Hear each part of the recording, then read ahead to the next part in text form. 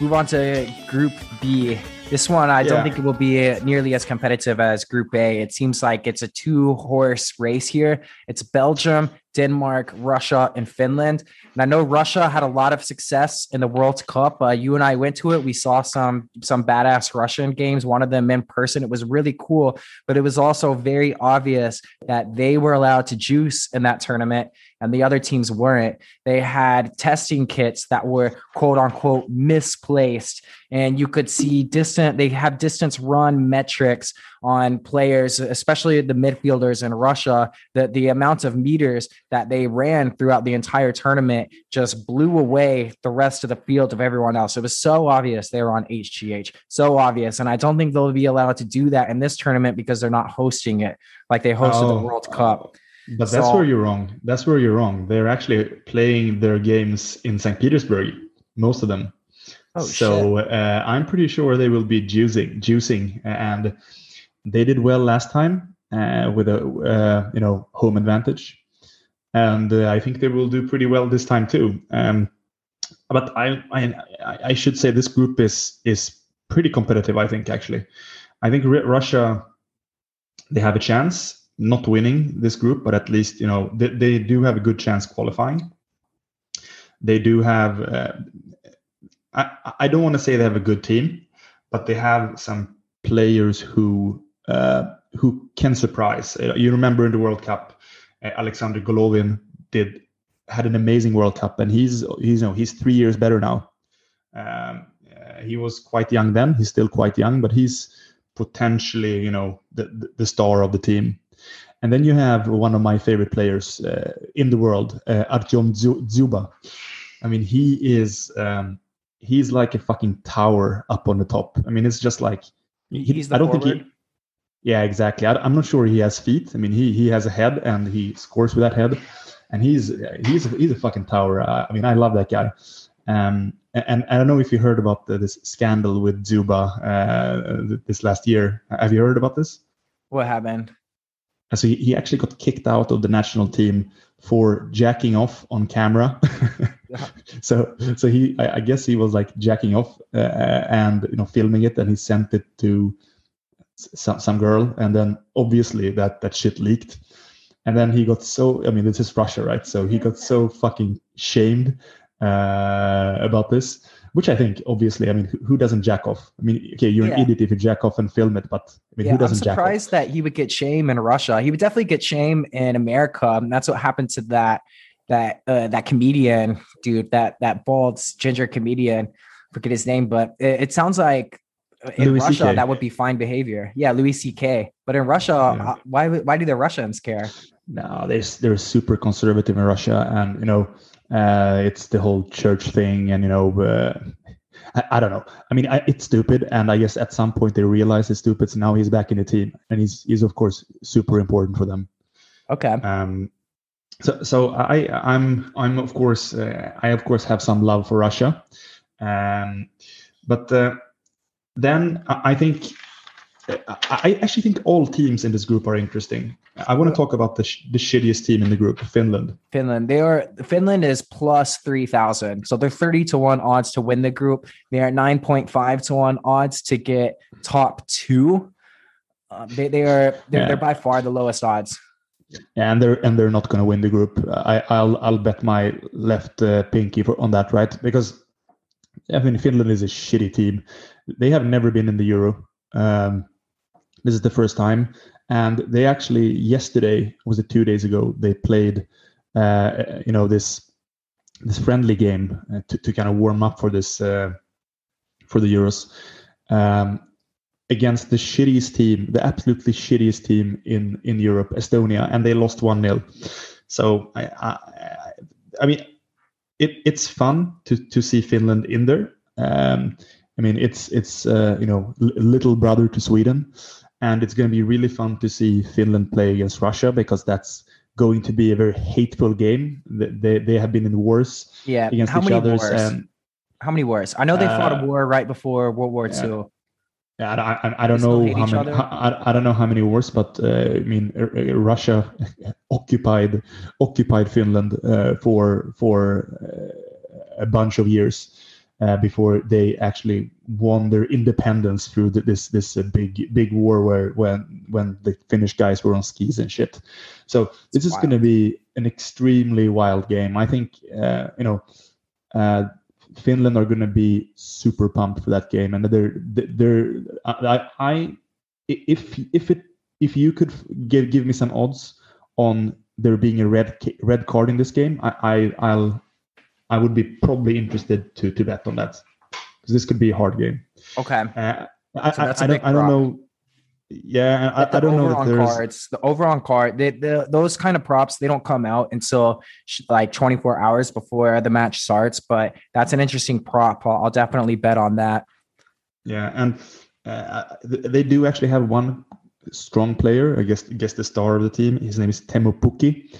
I don't know if you remember 2 years ago, he shocked. He plays in Norwich, who aren't even in the Premier League. In what position? What position? Striker.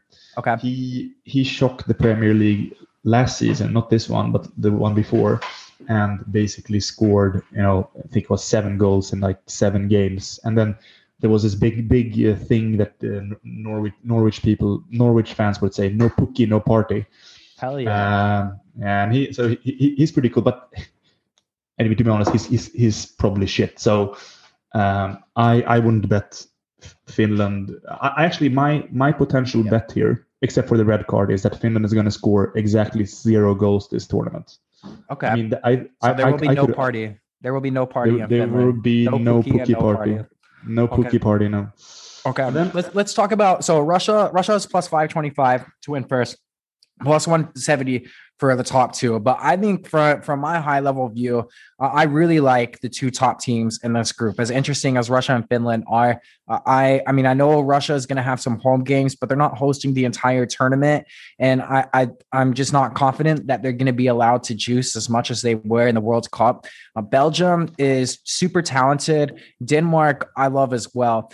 I really like Denmark out of this group as an underdog play. They're plus 260 to win. Belgium obviously has the best players, but it feels like their generation has peaked. The last Euros and the last World Cup, they had this golden generation and they were all in their primes, but they kind of petered out. And it was sad to see, because one of the reasons a lot of people say is that they play this style of soccer, this attacking style that is really hard to put together in international tournaments, where you have a limited amount of time to practice, a limited amount of time to get chemistry.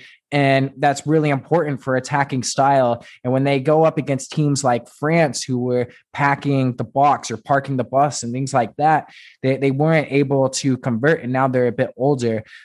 They obviously are the most talented and they're the best. They have the Real Madrid goalie in goal. They have Lukaku, who is basically an NFL linebacker playing as a striker. He's really good. They have Hazard and De Bruyne in the midfield. They're awesome. But I also really like Denmark here. Christian Eriksen, he's a soccer god. Christian Eriksen is awesome. He's been my favorite player since I've been watching. He's incredible. Every time there is a set piece, it's a coin flip on whether or not he's going to score. And if he doesn't score, he hits the post. I think that Denmark is a really big underdog play here at plus 260. But Belgium, minus 139. That's not over heavily favorite to win. Who would you take? So I think if you want to bet it safe, you bet for Belgium. But I fully agree with what you're saying. Actually, Belgium has the oldest squad in the Euros. That you wouldn't think that, right? You always think that Belgium is old. Their defense got super old. And these stars that were the young who were kind of the shit a couple of years ago, you have Kevin De Bruyne, you have Eden Hazard, you have Lukaku.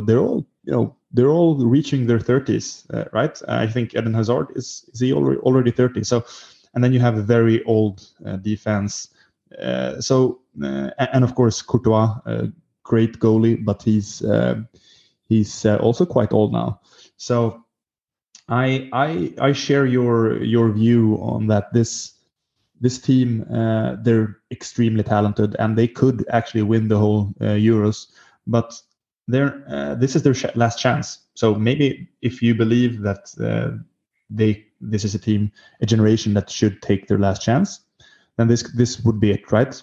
But Denmark, I think, are an extremely exciting team, and it hurts me a little bit to say this because Swedes don't love Denmark very much, especially when it comes to football. We hate them, but it's hard to not give them credit for what they've done last couple of games. I mean, they have conceded 0 goals their last couple of games. They have, I think, last 3 games they've scored like 15 goals or something. And they have an extremely interesting team. I mean, you already mentioned Eriksen.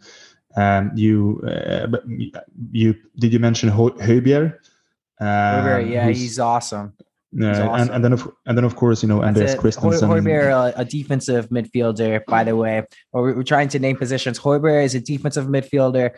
Eriksen is an attacking midfielder. So they dominate. Denmark has the potential to dominate the middle of the field, where most of the play is going on, both in the back and in the front of that middle third. Yeah, and I think if you want to have one interesting fact, I don't know if it's going to help you much, but this is actually the tallest team. They are the tallest team in the whole Euros. So you should really look out for headers, right? Yeah, and they do have some pretty interesting tall players. I mean, they have Braithwaite, who's in Barcelona. He's not great, but he plays in Barcelona, so he can't be shit, right? Right. Braithwaite is a striker, right? Exactly, a striker. And then you have Yusuf Poulsen, who's also a striker, who's pretty decent. And then I think they actually have in their defense. They have a very strong defense. So first of all, they have one of the best goalies in the world, in my opinion, Kasper Schmeichel. He's been amazing this season. And then their central defense, and maybe you've noticed I like to talk about the central defense, but I think because it's so important to kind of lock in the clean sheets. But they have Andreas Christensen, who has made a great season in Chelsea, and Simon Kjær, who's plays for AC Milan and has done it quite well. So this is a very interesting team. And if you want to do a crazy bet, and this I might do this crazy bet, it's to bet on Denmark winning the whole Euro tournament. What would I get for that? You would get plus 2,500. So it's 25-1 odds for Denmark to win, a 9-1 odds for them to make the finals, and plus 350, 3.5-1 for them to make the semifinals. Yeah, I fuck with that bet. I would fuck with that bet. I like that. Okay. So I'll probably I'll bet a bit of cash on Denmark. I like that bet. Okay. But let me should I tell what else do you want to pick apart here? Otherwise, I want to move to the bro. Before we move to the bro of the group, I did want to give one shout out because you were talking about Kasper Schmeichel earlier, and I love him too. I've always been fascinated by him. He is the Leicester City goalie. And he was pivotal in that run in 2015, 2016, when Leicester City had that incredible, like, bigger odds than Elvis being alive run of winning the Premier League. He was pivotal in that. He's really, really good. So I do like Schmeichel. I do like Denmark. I do like a lot of their players. So who is the bro of the group? Before I jump to the bro, I just want to also mention Denmark won the Euro Cup 29 years ago, in 92. Okay. Belgium has never won. So if you're talking about experience, then you know Denmark have a bigger chance. Okay, but I want to talk about the biggest bro in the group, and this is out of all of the bros we're going to talk about, this is my favorite bro. he's of course Russian, and his name, and he's actually not going to play because he didn't make the squad, but I still want to talk about him because he's hilarious. His name is Alexander Kokorin, and when he was young, he was the shit. He was going to be the big talent. He was going to carry the national team, next 15 years. He did play in the Euros 2016 in France, and he did very well, I must say. And what you need to, I think, before we kind of get into what happened to Kokorin, is I think what you need to know is that Russians have always hated their national team in football. I mean, they love their national team in ice hockey, but in football they hate it. And this really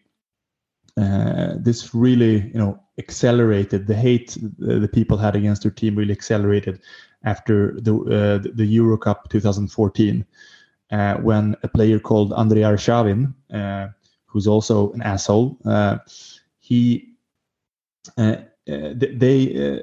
team basically did a pretty bad tournament, and they lost, I think, most of their games, and they didn't go through to the next round, basically. And in an interview, Andrei Arshavin said, I don't give a shit if you people are disappointed. I don't give a shit about you. I don't play for you. I play for myself.